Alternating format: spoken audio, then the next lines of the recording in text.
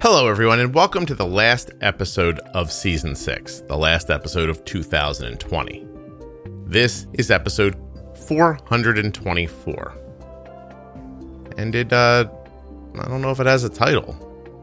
I just invited Jenny to come on and chit-chat with me, and we just talked for a while. It was nice.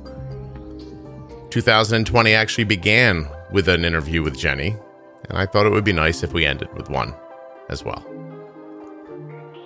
You know, if you want to know how prolific 2020 has been for the podcast, that episode with Jenny that went up on January 2nd, 2020, that was episode 293. And this is episode 424. It's pretty crazy, huh? This year is going to end with almost 1.5 million downloads. That's just in 2020. So the podcast is taking off, and it's all because of you and how much you share and how much you listen, and I appreciate that.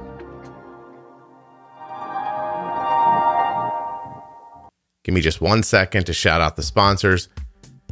Although this episode is not sponsored, I have fulfilled all of my sponsorships for 2020, but I still want to thank Dexcom, Omnipod, the Contour Next One blood glucose meter, Gvoke HypoPen, and Touched by Type 1.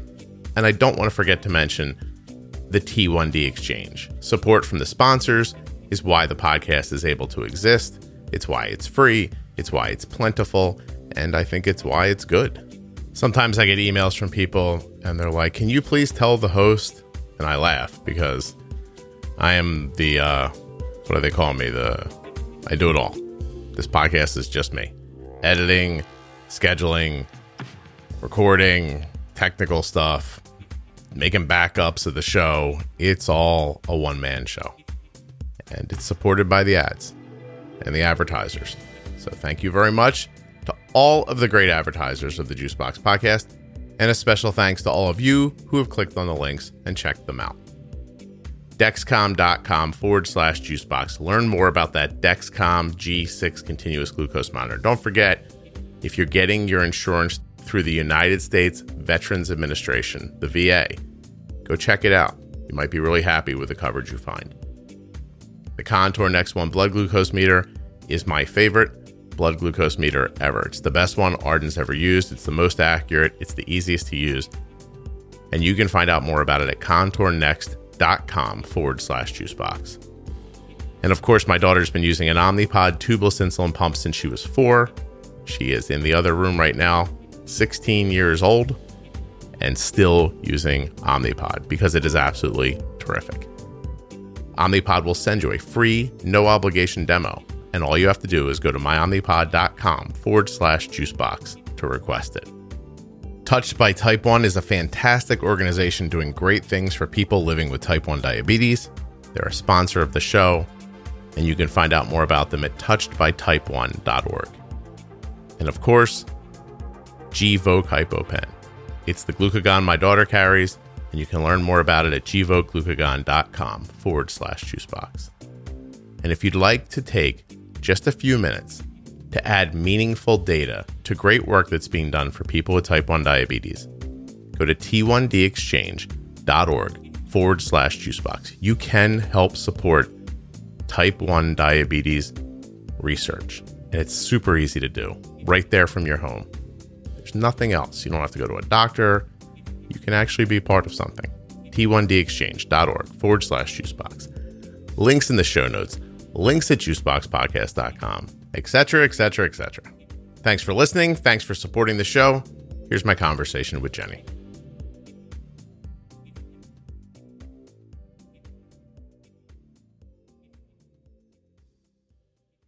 I thought it might be nice if we just had a relaxed conversation. Not about anything specific. Not about anything fun? Yeah. Okay. Well, no. We don't have to do any like hardcore diabetes stuff today. So like I said, I'm recording. So like I said to you when we spoke about recording today, the very first episode of the season, of season 6, was with you. and we basically had like almost interviewed you a little bit, right? And this is going to be the last episode of 2021, so I thought it would be nice to do the same thing. See? Yay. Yeah, right. I agree. Well, it is. We just have to chill out and relax and do something good. Plus, you don't get to hear about, the people who are asking about you all the time, so. No. Yeah. So I get the notes and it's always like, thank you. And at the end, it's like, don't thank Jenny too, or on the Facebook page where people, I saw someone yesterday say, I went to Integrated Diabetes to work with Jenny. She wasn't available, so they put me somewhere else. And I said, I think I answered back and I said, that might be my fault that Jenny doesn't have any room on her calendar. So I told somebody recently how, when you're telling me about emails you get from the podcast, people are like, oh, your people. And I was like, yeah, they're just the people listening to the podcast. They're as much your people as they are my people. Right. I don't know. I just wondered, 2021, it needed to be wrapped up somehow. So how was your year? My year was, all around, it was a fine year. It really was. Nothing major. Thankfully, in our family, we didn't have any, disruptions and any weirdness. But it is what it is, and we made it through. And hopefully, next year is better in other ways. Like I think this year, like everybody, sort of missed travel and that kind of stuff, the conferences and things that I was supposed to speak at. And a couple of them, usually I bring my husband and my guys along with me, and they kind of go and explore the city while I'm stuck inside a freezing cold conference center. Yeah. So we didn't do that this year, but hopefully next year that'll be back on the agenda maybe. And so I missed my speech. Yeah, I missed the stuff I was supposed to speak at. I wish I could have. It would have been nice. My family never offers to come with me. That's one. They're just like, goodbye. I think they're trying to get away from me. And they're like, well, we don't even have to run away. He's going to leave. This is perfect.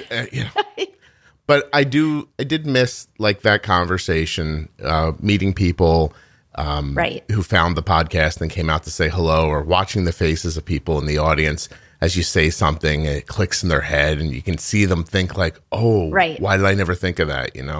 At this moment, I'm not 100% sure if you stood me up in front of people, if I'd remember any of the things that I used to say. Like, I might have to go back and study up a little bit about it. Yeah, I'm not certain. In fact, I think the travel, I don't know if it was the last travel you had too, but was literally like March 1st. Oh, no, I came home from Atlanta was when we were at the JDRF thing in Atlanta together. And that was the last literal travel that I did. Well, the first thing you and I ever did together was the last thing I've ever done. So yeah. That's weird. It was really strange. I feel like I felt like back then there was this talk of like people are getting this thing and they're calling it coronavirus, and it seems like it's getting serious. Like that was the vibe around it. But I'm just going to go to Georgia because it's probably nothing, and then by the time I got home, it was just like, get in your homes. Alarms going off and close the doors. Don't go anywhere. Running through the street with pitchforks and, lanterns. And I was like, oh, wait a minute. I just made it back. Right. Well, I can remember being at the Atlanta airport, flying home actually is more like where I remember seeing a lot of people already like wearing masks in the airport. And my silly brain was just like, we know something is going on, right? And I wasn't like I always wash my hands. I'm always very cognizant of what I touch when I'm in a very public place like that, or even on airplanes, kind of like wiping things down. But like the people with the masks on in the airport, I was sort of like, maybe I should be a little more careful, maybe not. And then of course, like 2 weeks later, everything got closed. Yeah. So yeah. Suddenly you're running around going, I need a mask. Where's it? Right. No. And that was a great event. They did a really nice job with that one. Kim ran that, I think. They did a wonderful, wonderful job. In fact, I met several people actually who came there specifically for your presentation, which was awesome. Had literally driven from like other states to be able to come, and then called to do some work with me. Nice. So it was kind of nice because I'd actually gotten to meet them in person at that conference, and now I've gotten to know them, and they're lovely people, and it's so nice. I just interviewed the husband of one of the adults living with type 1 diabetes that we met there, and I think it just went up a little while ago. Awesome. Yeah, it was really interesting too, I thought.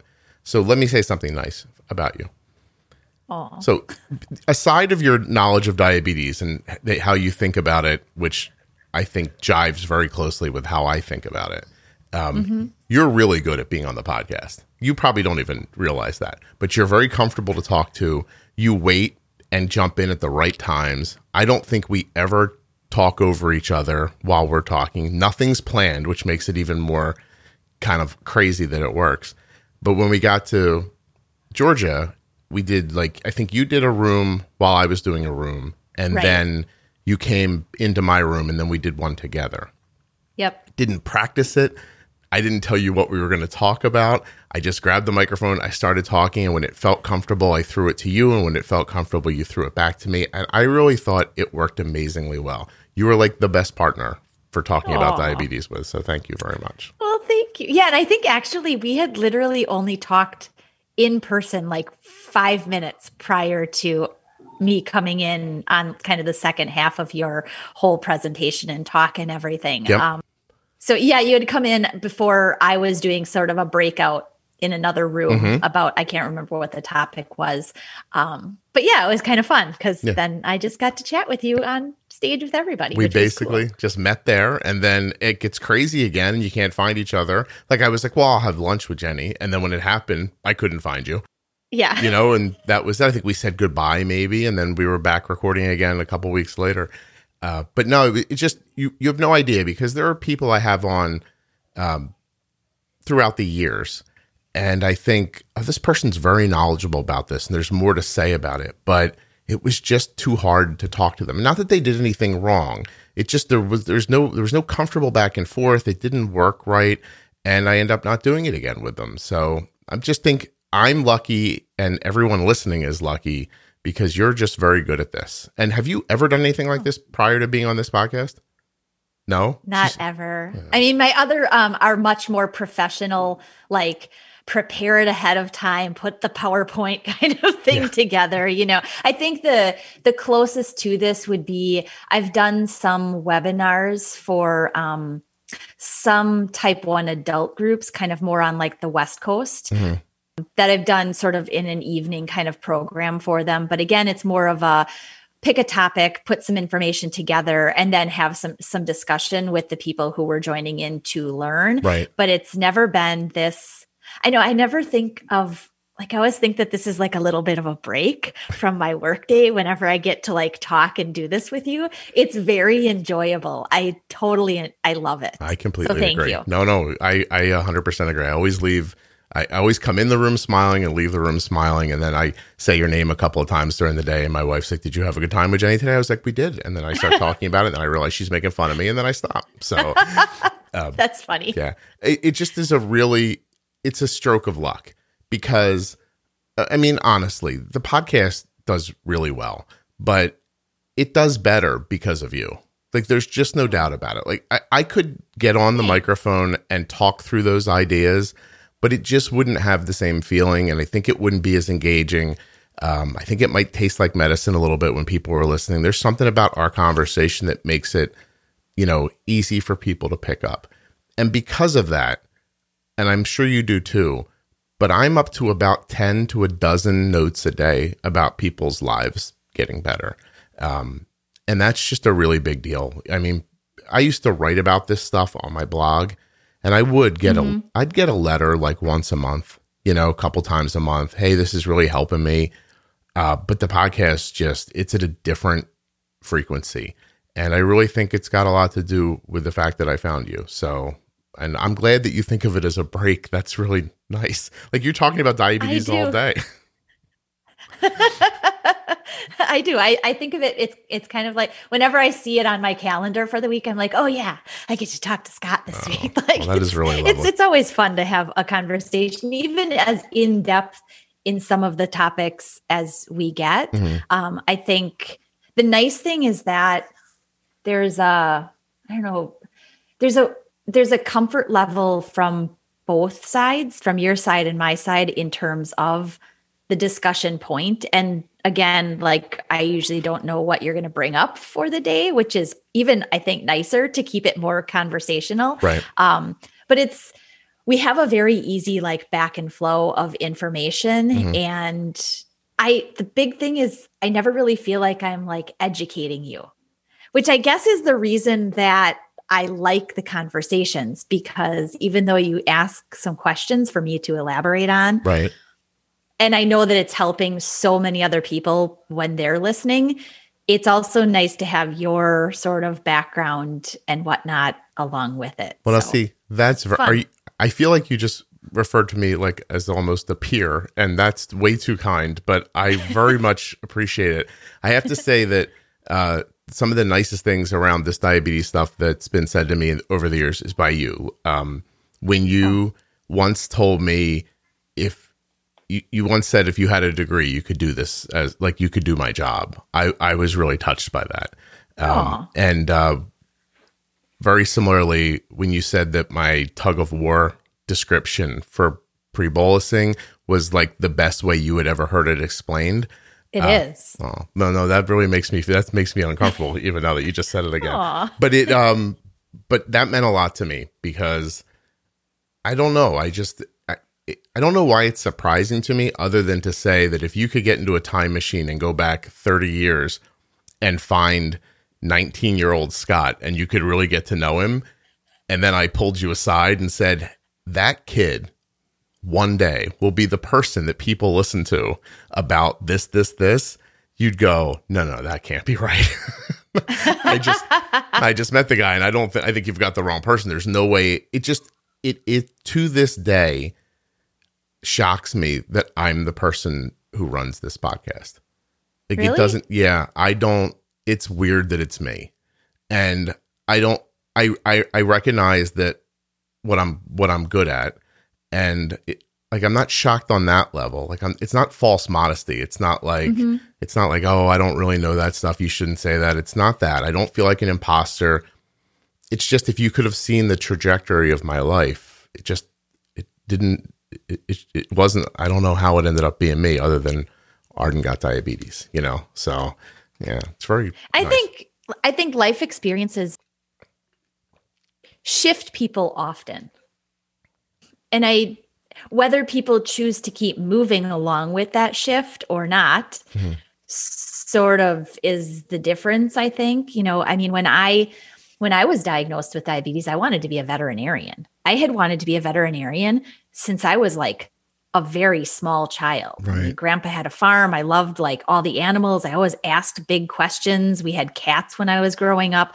I always wanted to go to the veterinary office whenever we did, ask lots of questions. And then when I was diagnosed, I had really good educators, thankfully. And in high school, then just sort of like shifted. I realized I was really good at science. And I really also my mom is an amazing cook. She's awesome. And I kind of realized that because food was such a big part of diabetes management, that maybe I should kind of switch gears and sort of go the route of, I didn't want to be a nurse. I don't do some of nursing things very well. You can bleed all over me, but like the whole like mucus angle, blah, I just can't do that thing. So I was like, I like nutrition anyway, so let's be a dietitian. And then I knew that I didn't want to do that. Like, I don't want to teach people about low cholesterol diets. That's just not for me. Right. But diabetes was the thing. Yeah. So again, I kind of think, I don't know, who knows, maybe if something else had happened in your life with kids, maybe you would have had a very different angle, but this was the course that you were supposed to have. And you've done an amazing thing for so many people starting this. You have. I just feel like, thank you. I just feel like I saw its value, and so I leaned into it. But I mean, there's a part of me, I won't lie to you, there was a part of me at one point that thought, this is what I'm going to do. Like, I'm going to write about and talk about diabetes in my free time. Like, I don't even have diabetes. Have you been watching my blood sugars online? I definitely don't. No, I haven't actually. I should. You told me about it. I definitely don't have diabetes. So, good. Yeah. Actually, I haven't, isn't it funny the irony of what I'm doing? I haven't even taken the time to like celebrate that I don't have it. There's a couple times I'm like, oh, this isn't not very exciting for the people watching. Instead of just thinking, this is great. I can walk past a candy dish, pull like 3 candies out that total like 30 carbs. It's just pure sugar, and eat them, and my blood sugar doesn't move. And I haven't even had time to be like, yay, that's exciting. But to what I was saying, there was a moment where I was like, this is what I'm going to do, because my trajectory was, I wanted to be a screenwriter. Like, I wanted to write movies. That's how that's what I thought about when I was growing up. And then I was in a poor family. I didn't get to go to college. I had to go right to work, and I just had terrible jobs. I mean, like, I worked in sheet metal shops and paint rooms and just terrible things. And the entire time I was there, I would just feel like, I'm not supposed to be here. Mm-hmm. Like, this isn't I love the guys I worked with, and that whole part of it was terrific. But I just kept thinking, like, I have these things in my head. I should, but I'd get home, I'd be so tired, it wouldn't matter. And I was still broke, and just kept going over and over again like that. And one day I just thought, I've got to get out of this. Like, I can't keep doing this forever.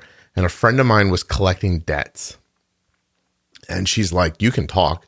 You could do this job easily.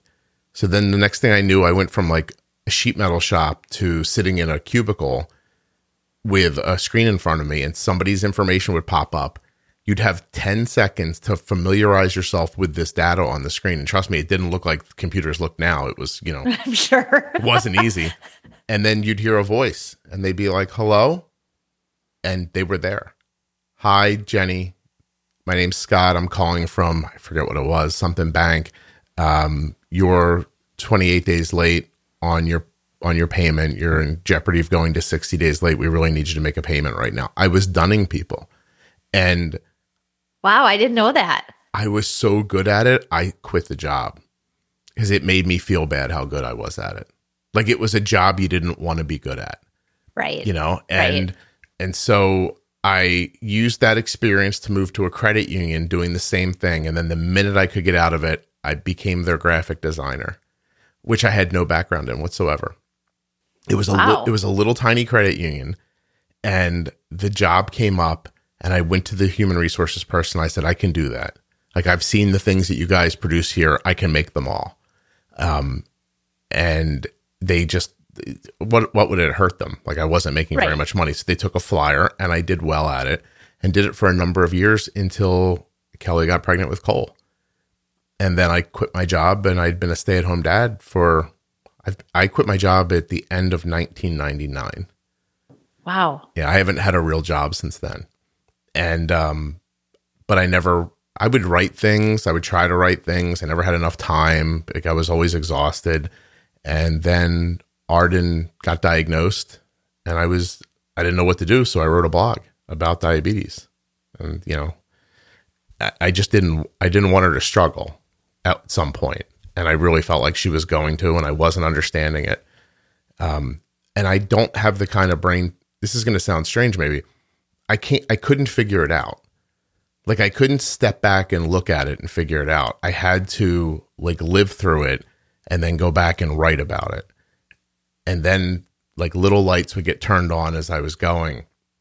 That's why some people are, I see some people online, they're like, I'm not getting this quickly enough. They're very upset with themselves. And I'm like, your kids had diabetes for 6 months.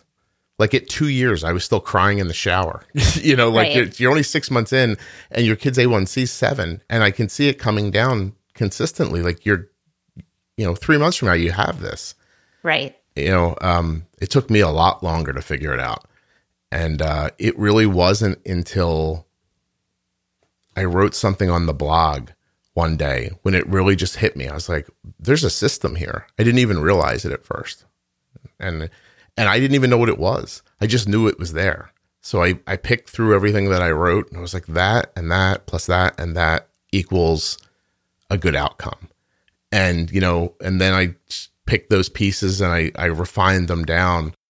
It's kind of like data analysis, really, but you just did it in a different way. Yeah, trust me, because I can't analyze data. And so I kept distilling them down, but I understood them already. I was distilling them down so I could write about them. Right. Because I have a real belief about communication, and I don't think that people like to be talked at, and I don't think people like things that sound like medicine, especially when they're already, upset. And so I just kept going, and I just kept telling myself, like, if you can make these ideas T-shirt slogans, then people will be able to remember them. Mm-hmm. And that was it. And then I guess it's just lucky that I wrote that book, because I got to write a book called Life is Short, Laundry is Eternal. And it was about being a stay-at-home dad. That got me, I can remember the exact day that I decided to make a website for myself, like scottbenner.com, which is, don't go look at it. I haven't looked at it in like 10 years. But because I made that around the book, Katie Couric's producer found me looking for fathers around Father's Day. Wow. Right. And so the next thing I knew, I was on a soundstage in New York doing this interview with Katie Couric. And when it was over, she grabbed me and she was like, "You're so good at this." And I was like, "What is it I'm good at?" Like, because I didn't even know. I didn't know what she was talking about. She's like, "You're just so entertaining and you speak so freely. This was wonderful." I was like, "Thank you." And then I left. And like 2 weeks later, a different producer called me and she said, "I'm Katie Couric's producer." And I was like, "No, you're not. I already spoke to Katie Couric's producer and she's a different person." She goes, "No, that's her web producer. I'm her television producer." And I was like, "Okay." And she goes, "And we have a slot in a couple of days. We're having some single dads or some stay-at-home dads come on and we'd like you to come." And I was like, "Yeah, I'll do that." So the next thing I know, awesome. It was so cool. But I got there and she looked at me and smiled like she knew me, like recognized me, which was nice. And I sat down. And Jenny, if one of these things is not like the other ever existed, it was me, right? Like I was like much older than these other guys. These guys were all like very kind of like metrosexual guys from like New York and stuff like that, right? Who are just like, taking care of their kids. And I'm just answering the questions as they come along. And then this one guy starts talking about this whole experience is making my wife and I closer. And it was so pie in the sky and like happy. And it wasn't my turn to talk, but I leaned down, I looked down the line and I was like, "Hey," I interrupted him. And I was like, "How long have you been married?" And he goes, "Oh, we've been married like a year." And I laughed. And then I could see on the monitor, the camera swung over to me and I was like, "You don't have any idea what you're talking about. You're not even married yet." Like I said, right. You come back 15 years from now and tell me that story. And then I'll tell you, you're doing a great job. And then I said something else. How old were your kids at this point? It was 8 years ago. So Cole was like, oh, so it was they were old enough, well old enough that you had been married and had life with kids and whole story. I had already been yelled at a couple of thousand times. I knew what it was like to be married. Yeah. And so, and I don't remember what I said next, but whatever I said next made 500 people who were in the studio audience laugh at the same time. And I have to tell you that is a feeling that is difficult to duplicate, because now you feel like a puppet master. You're like, I wonder if I can make them do this, and what if I could try and right.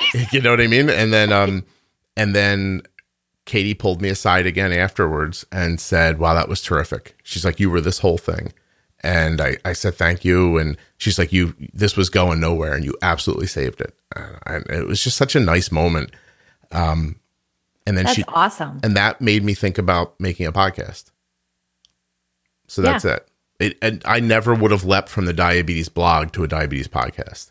It didn't occur to me to do that. So sure, it was her. So if you're all happy with your A1Cs, thank Katie Couric. Well, the big thing too is like, and maybe this is just sort of like reading into, but like the feeling you got when the people laughed and you knew it was an honest laugh. Like it wasn't a generated audience, please laugh kind of sign up above. Like they thought it was hilarious. I made them laugh. Yeah.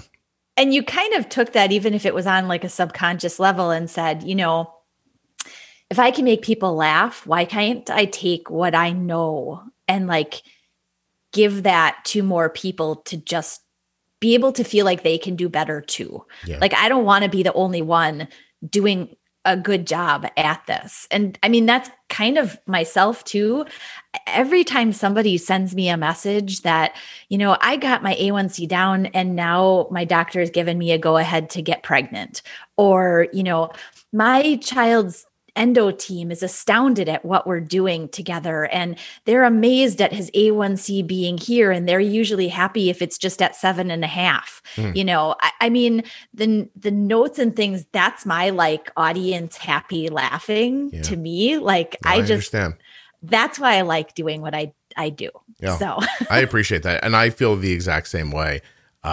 When the first person told me that their doctor told me to listen to the podcast, I was like, ooh, I'm on to something. You know what I mean? Yeah. And that same kind of interaction where the audience laughed is, I try to, I don't know how to say, this is funny. I'm not trying to insult anybody, because I'm definitely not, I don't have those feelings, but I know how your blood sugar can be stable and steady, right? And it's, I see it as my job to get it across to people any way I can. And I know that the picture you paint for one person that makes them go, oh, okay, this is it, isn't the one that works for someone else, right? Right. And so while I think most people make podcasts thinking, well, I am tangentially related to this subject and I'll have conversations with people about it and it'll be interesting. And those people are always wrong, or not always wrong, but podcasts are interesting. There are a lot of podcasts. I believe that at the moment there are 1.5 million of them.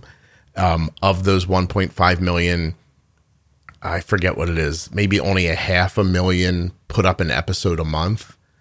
Of that, only 50% of them get like 140 downloads per episode. So the truth is, it's easy to have a podcast, like it used to be easy to have a blog. The large majority of them are either aren't being produced regularly, or no one's really listening to them to begin with. Sure. Like, for perspective, while you and I are recording this, I should have a couple of hundred new downloads by the time I put this down again. This podcast gets a lot of downloads. So there's this very finite amount of podcasts that anybody's actually listening to. And I realize that not everybody hears the tug of war story and then goes, oh, pre-bolusing, I got it. And you also have to realize that not everybody's hearing every episode. So my job's not just to do it once. It's to do it over and over and over again in a way that hopefully doesn't take the people who found the show 5 years ago and bore them. Like, I want them to stay for the community aspect. And because in truth, if they stay, then the podcast gets more downloads. If the podcast gets more downloads, then it's easier to sell ads. And if it's easier to sell ads, then I get to keep making the podcast, right? Like, this thing kind of like all ties itself together. But I am working the strings of the puppets a little bit. Like, I do say things to trick the people listening into understanding diabetes. That's not the intention, but it is. But what's happening. It's a positive trick. Yes, it's a very positive. It's a positive reasoning trick. There's not like anything, malicious There's about it. There's nothing devious about it, right? No, what I've basically done is I've taken my superpower and I've turned it to good. Like, really, I don't know if you've ever seen The Boys on Amazon. Some of these guys get superpowers and then they just do terrible things with it. Not me. I've decided to do something good with it. So it makes me think of the last day of 9th grade. I have very few memories of school, but I'm going down the hallway and my guidance counselor comes out of his office and grabs me. And it's just such an impactful moment that I remember his name, and I remember no one's name. And I'm sure he's got to be long past, but his name was Mr. Wiley.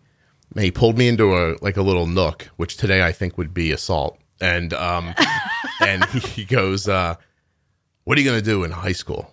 And I was like, what? He goes, what do you want to be when you grow up? And I'm like, in my brain, I'm like, well, now we're talking about this? I'm like, we're out of here in 3 hours. I'm never coming back to this building. And I said, I don't really know.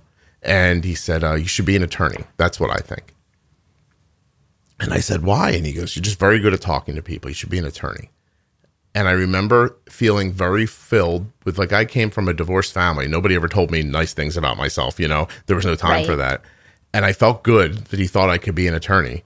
And then I said, I couldn't do that. And he said, why? I said, well, then I'd be an attorney. And he laughed because I think he thought I was casting aspersions at the law profession. But what I really meant was, then I'd be an attorney every day for the rest of my life. And I don't want to do that. I don't want to do anything every day for the rest of my life. I feel like there's a lot of things I could do. And he laughed, I laughed. We were like, hey. And then I walked out. I remember it because it was a positive impact, because an adult said something to me as a child that was positive. But then I did exactly the opposite of his. I didn't lean into my education at all. I looked at high school as something I had to get through, which was a huge mistake. But I just negotiated my way through that. I got to high school, they put us in this auditorium and said there was a technical school that was a few miles away where you could learn to weld or, do all this stuff. And there was a field trip you could go look around. And I was like, that sounds like for losers. That's how right? And then they said, and the way the schedule runs is 2 weeks a month you go to tech school full-time, and 2 weeks a month you go to high school full-time. And I thought, so I only have to go to high school for a year and a half? If I go to tech school, put me on that bus. So I went through every room, small engine repair, making the food for the cafeteria. There was hairdressing school. And I was like, I don't want to do any of this, right? That might have come in handy this past several months. You should see my hair right now, by the way, if I could cut my own hair. So I made the decision to go to baking school, because that had the most pretty girls in it. Of course, that's why you went. I was like, hey, listen, if I have to come to avoid a year and a half of high school, I'm going to come. I'm doing this. My parents were like, whatever. Nobody cared. And I just picked the room with the most pretty girls. And now I can bake like you wouldn't believe.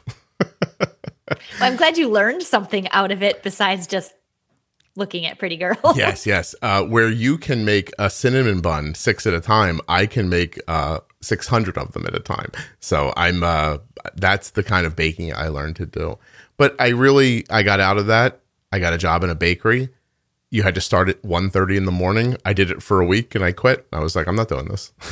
Yeah. Yeah. I was so happy during my dietetic internship. The food service aspect of it. I mean, I knew that I was never going into food service. Mm-hmm. I never wanted to do that, but we had to do that type of a rotation. And I too had to be in the bakery of the hospital system food service area. I think it was like 2:30 in the morning.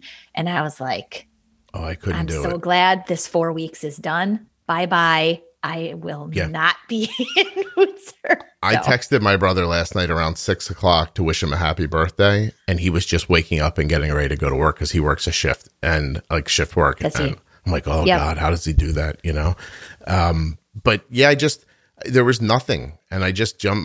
My uncle gave me a job. I did that for a while. I did everything else that I told you about. There's a bunch of others. I worked in a 7-Eleven for a year. That was it. I didn't know what I wanted to do. I cut lawns for people. And it's Kelly really who deserves a lot of credit for seeing who I was through what my life made me look like I was. Yeah. I don't know if that makes sense or not, but I didn't if you looked at what I did and how I did it, I appeared one way, but she actually listened to me and, kind of heard my thoughts. And I just got randomly lucky. I really belong in a trailer somewhere. No, I do really. No, please. You really don't. Left to my own devices, I'm somewhere with a bog, like Shrek, basically, is what I'm saying. I think that's about all I would have accomplished on my own. Kelly was the one who I think saw my potential, and not that she was trying to coax it out of me, but she didn't judge me for the other stuff. That I was working in the 7-Eleven, which there's nothing wrong with. It was a perfectly fine job. And I did it. I worked hard at it, but, it's not a career, obviously. And it just was a way to pass time and make some money to pay bills. And one day I just realized, I'm like, all you're doing is living to pay this bill, to live to pay the bill. This, you're gonna have to do something. but a lot of just lucky. Like I said, like, how did I talk a human resources person into letting the credit card collector do the, and so if all of this tells you one thing, it's that it's talking is what I'm really good at. Mm-hmm. So I talk my way into things and out of things. I think you've sort of finessed your talking though to a point of really being able to teach. And there's a difference because I mean, there are a lot of professionals who have gone to college and spent thousands of dollars to do what they do and still do not talk well. They just, and I feel bad saying it, but it's the truth. I mean, and thus is, I think, a lot of the reason, and I certainly wouldn't down any of the diabetes professionals that are out there. But when you're when you're managing a condition like diabetes, talking sometimes needs to go beyond like the basic hit points on a list to address. And you have to get to a very personal level of talk in order to meet the need. And everyone's needs are different. Right. So, well, yeah, that's basically what answered the question to me when people, like when I talk to somebody privately and that doesn't have diabetes, like they're like, wait, so someone listens to your podcast to learn about diabetes instead of talking to their doctor? And I was like, the doctors are generally speaking not great at explaining it to them. Yeah. And, it's hard for like a lay person who doesn't have type 1 to even understand how that would be, because most people's experience with doctors is one of the problems with going to a doctor is that people think you go in there and you sit quietly and they tell you something and then you leave with the answer. Right. And it just doesn't work that way, especially with type 1. But still, even talking, like if I'm not lying to you, if I tell you that 30 seconds before you popped up, I was thinking maybe we should talk about do some defining diabetes stuff. And then when I saw you, I was like, no, let's just talk, do like an end of year wrap up. So nothing that I've said while we were talking have I ever considered before I said it. And I speak pretty quickly so that I make sense while I'm talking. That's where I think, I think everyone's good at something, but I'm proud of myself. Like I can't believe I'm this good at speaking in a coherent way that leads to something. I'm not just filling time. You should be proud of what you've put out there. I mean, it's been beneficial enough, especially in terms of what you've seen in the listeners that you have and the growth and who it's reaching, that more and more and more people keep like, hey, you should listen to the Juice Box. Hey, you should listen to the Juice Box. And that outreach is beyond. I mean, I don't know how many other places I know online that I could send people to listen to or do a little bit more reading or whatnot. But many of them I don't. I mean, there are lots of them. Yeah. And I don't direct people to very many other sites. I just don't, because when you want somebody to really learn and to continue to learn, especially in the past 5 years with all the changes that have come with diabetes management, you have to continue to evolve and move along with that in your discussion. And you also have to be willing to say, hey, a couple of years ago, I remember we talked about such and such. And with today's technology, we don't need to do that anymore. Right. Or we don't need to do it as much, or it's changed now. So you need to continue to sort of move people into learning that things aren't just going to stay where they are. Well, I think where most people get stuck, and this is where the listeners deserve a lot of the credit, is those people get so stuck trying to drive traffic that they take they hear people talking about online and they turn it into content. And I don't think of it that way. I don't look to the people who need the answers for the ideas about what to say. And I think those other blogs and probably some of the, I don't know, I've never listened to another type 1 podcast, but I can tell you that I can see some metrics online. And as far as type 1 diabetes podcasts go, there's this one, and then the rest don't come anywhere near this one in terms of listenership. Right. And I don't mean them. I think it's terrific. Like, I really think it's terrific that people do what they do. And if they're helping people, I think that's terrific. But if they'd see more growth if they were giving people something that made a listener like get off and think, I have to tell somebody about this. Right. You know, I listen to podcasts, and some of them I enjoy, but I would never tell anyone else to listen to. And there are some that every time I'm with somebody, I'm like, have you heard this conversation on this thing? Like it drives you to want to talk to somebody. I just think that while, you know, Jenny and I talked maybe a week ago and we set a schedule. So like she's on the schedule throughout 2021. And I told her what I wanted to do in 2021. And then I was like, hey, in 2022, I also think we should start moving in this direction a little bit. And that's what she's talking about. Like, I know where diabetes is going and I need to understand it so that when it's happening to you listening in real time, I'm already, you know, I can articulate it in a way that'll help you do it. Right. I just see it that way. Like I've never worried about the clicks. I always think about anything that I've ever produced and put online. If it's good, people will listen to it. If it's great, people will tell people about it. But you can't force people to tell people about things. No. Like with sharing, like, please share, please click, please. I'm like, just if it's good, it's good. If it's not, stop wasting people's time. And I think the diabetes space, where it fails over and over again, is that it just does the same kind of banal shit over and over again. Like, hey, here's a recipe for 4th of July. Right. Great, thanks. I don't, my kids' chart jumps up, my graph goes 460, 350, 82. Right. I don't, your low carb, you know, hot dog bun recipe is not going to save my life here. I have bigger problems. And all of those other places, no matter how friendly they try to make them look, are businesses. And they are not going to go out on a limb and tell you how to pre-bolus. They just won't. And it's despicable that some doctors won't even do it because they don't want you to get low and come back and say, look what you did to me. Right. They would rather you drop dead 15 years before you're supposed to and have nobody to sue.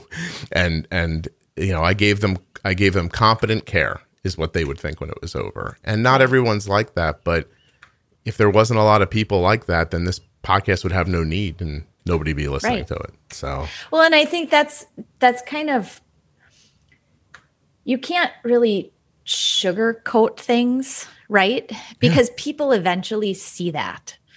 And you have to give it like it is. This is the information. This is how to do it. If you choose to go forward and use it, great. And if you don't, well, then at least you heard it somewhere, right? I mean, it's kind of like eons ago. I mean, my nephew, who is now 21, he was diagnosed when he was 7. Mm-hmm. And at that point, when he was diagnosed, his doctors kept telling his parents, it's okay if his blood sugar is, 250. He's little, and that's okay for right now. We're just worried about him being too low. And whenever my husband and I, we didn't have kids at that point, but whenever we'd go and visit them, I'd be like, it is not okay for his blood sugar to be 250. Right. I mean, that was like eons ago, right? It's like 15 whatever years ago, not quite, but, and so bringing this up now is really important because there are a lot of little kids and teens being diagnosed. Mm-hmm. And for them to know from the beginning that despite their services being much more conservative and that quote unquote, like, let's make sure that you're safe. And by no means am I saying don't be safe, right. But down the road, like you said, 15 years from now, their little blood vessels and things are not going to be safe because you were more comfortable with a blood sugar of 200. Yeah. So the evil person that lives inside of me that, I got rid of a long time ago, who could have become an attorney and become really rich doing it. That person doesn't get, the worst thing that I can imagine, Jenny, is wasted time. Like I have real trouble with that. I do not like to waste time. I don't like to have conversations that aren't valuable. I don't like to have friends that I hate wasting time. It feels like the ultimate sin. And if I was the type of person who could put out a podcast about nothing and draw you into it when you could be out there using that time legitimately learning how to make yourself healthier, I couldn't live with myself and do something like that. I think that there are too many people who have talked themselves into believing there's no real help for these people with diabetes. So I'll just serve them this bland content and I'll get them excited every year about a cure coming, and then I'll string them along with some recipes for something, and then once in a while I'll let somebody tell a story about how scary it was to have diabetes, and that'll keep them locked in with fear. I mean, I want you people to listen, which is why I do the interviews with other people. I think good stuff comes out of the interviews, but I think also that too many of you listening don't know another person with type 1 diabetes. So you get to listen to people who have type 1. I try to make it entertaining so that it's not just like the same thing over and over.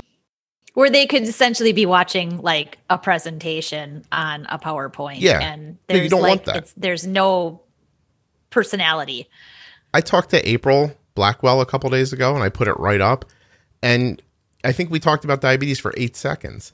And then she flies the International Space Station. So I'm like, this is what we need to be talking about, you know? And she has type 1 diabetes. Same thing with when Alyssa Weilerstein was on. She's a world-class cello player. Like, ask her about how she pre-boluses. You know what I mean? Like no. Like let's have great conversations. So those conversations to me are really interesting and help you meet people who have type 1 diabetes who do interesting things. Because if I just came on every time and I was like, all right, feet on the floor, this is what it is, you know, you'd be out of here and it wouldn't help you then. And I have to, part of my job is to trick you into doing better with your diabetes. Like it really is. Like I said something online the other day, somebody asked a question and I was like, Jenny said that. I can't remember where. And there's this part of me that's like, wait a minute, are you not listening to every episode? I'm doing this very specifically for you, like, you know, but I understand everyone can't listen to every minute, or that maybe I don't do a good job sometimes or whatever, or, you know, but the idea is that I honestly believe if you went back, I don't know, I haven't heard episode 1 since I recorded it. I don't know what's in it, but what I could tell you is if you went back, found a way to listen to 420 episodes of this podcast, when you got to the end, you'd be incredibly good at taking care of your diabetes. And you may have heard 50 hours of conversation that later you could write off and say it had nothing to do with it. But I don't know how to point you to the exact episodes you need to hear. Like, I don't know which episode Jenny said, when you fall asleep, your digestion slows down. Like, I don't know which one that is. And, you know, either. Jenny, does this happen to you? I'll get a note from somebody and they're like, oh my God, what you said worked. And I'm like, who are you? I don't know. Like I don't. Right. And what was it that I said that worked? Let me jot it down. What did you apply? Right. Exactly. Like, tell me that. And then I have to I dig backwards and I'm like, oh, this is a person. They have a kid. And I read it. And then I realized that we had enough meaningful back and forth. I get that she thinks I know who she is, except I've had them back and forth like that with 100 more people since then. Right. And I don't know who you are anymore. I'm like, it's the worst thing to send somebody a note and go, I'm so sorry to ask this. Who are you? What was your name again? Yeah, I don't have time to go look. And, but that's good. Like, that's good because the more people who learn how to handle themselves well, the more they'll tell somebody else, which will lead to other people having healthy results. And I'm telling you, like, it's a long shot for me, but I want for this podcast to fundamentally change how doctors talk to people with type 1 diabetes. Like, I want to, whatever my last day is, like, I want one of my last thoughts to be, no one's going to cry in the shower, and I helped, you know? Right. That's what I'm shooting for.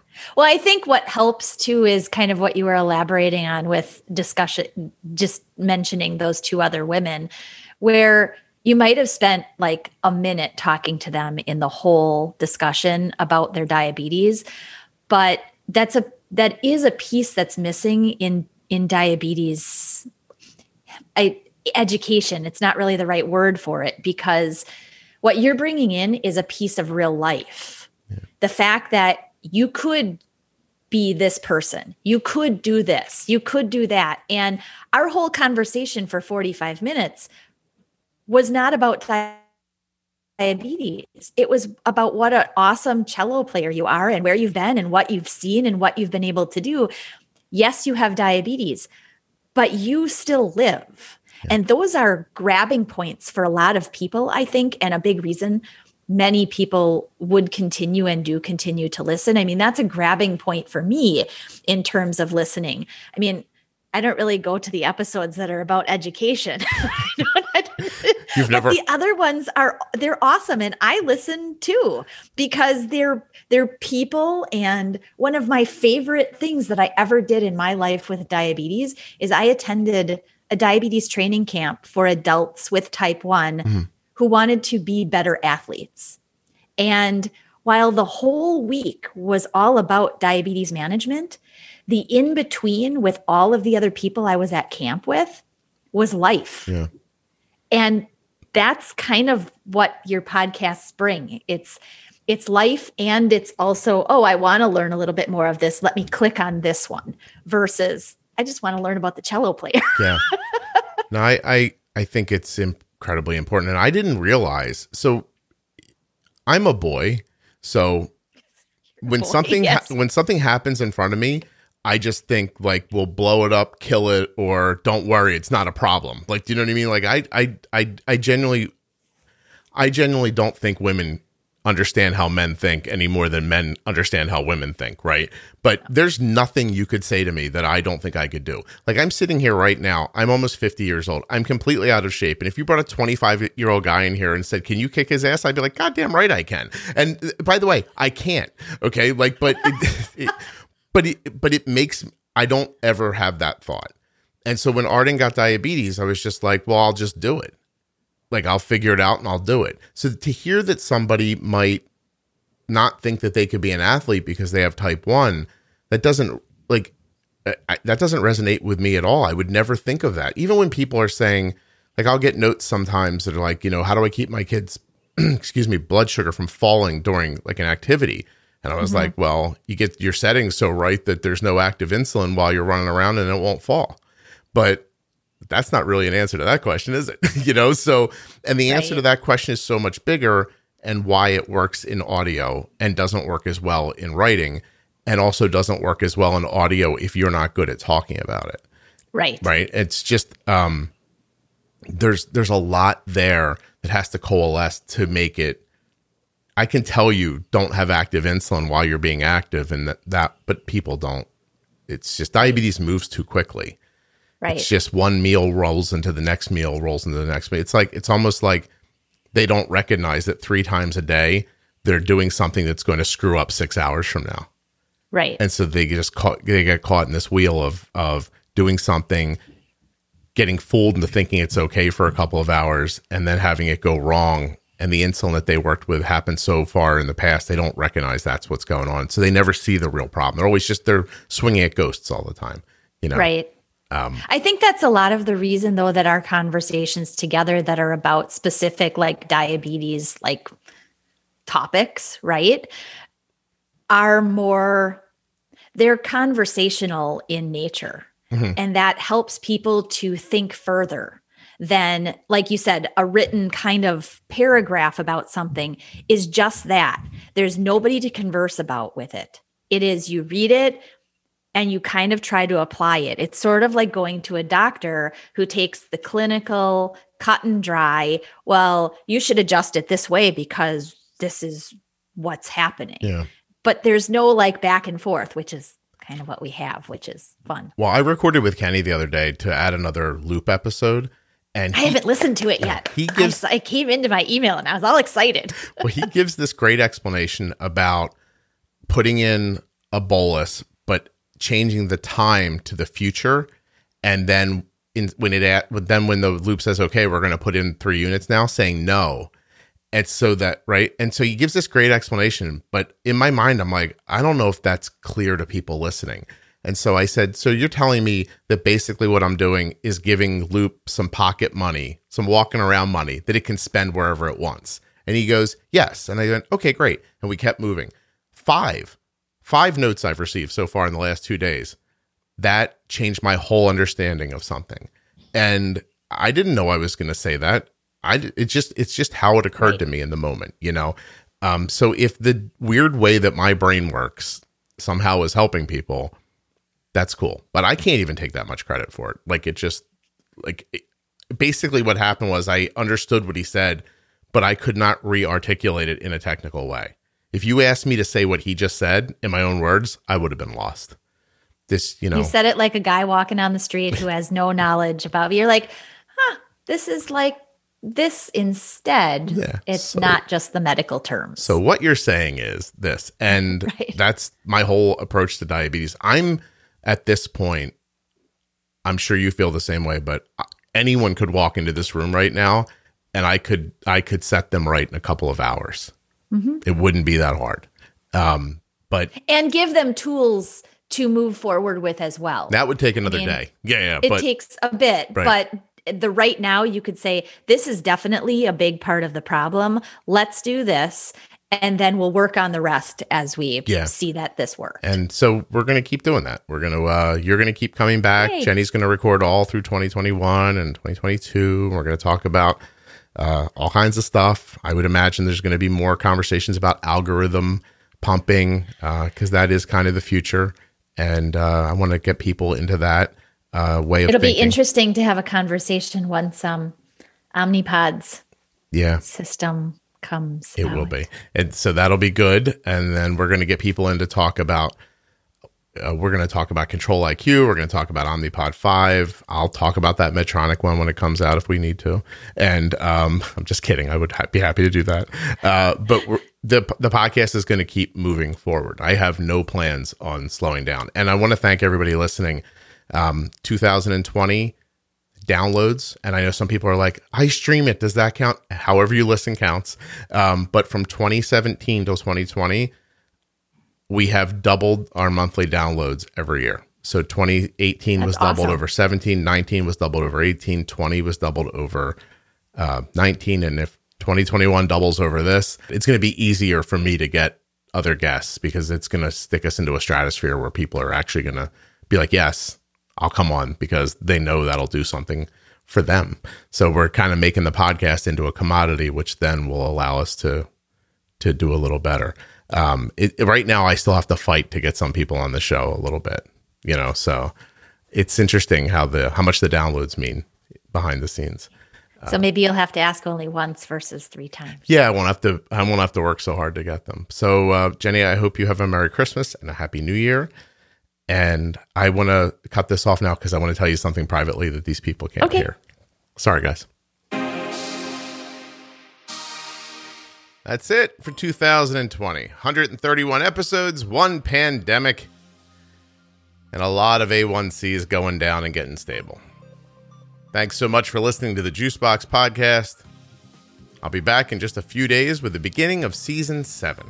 I have a great story about someone who was diagnosed with type 1 diabetes as an adult, just as they were finding out they were pregnant.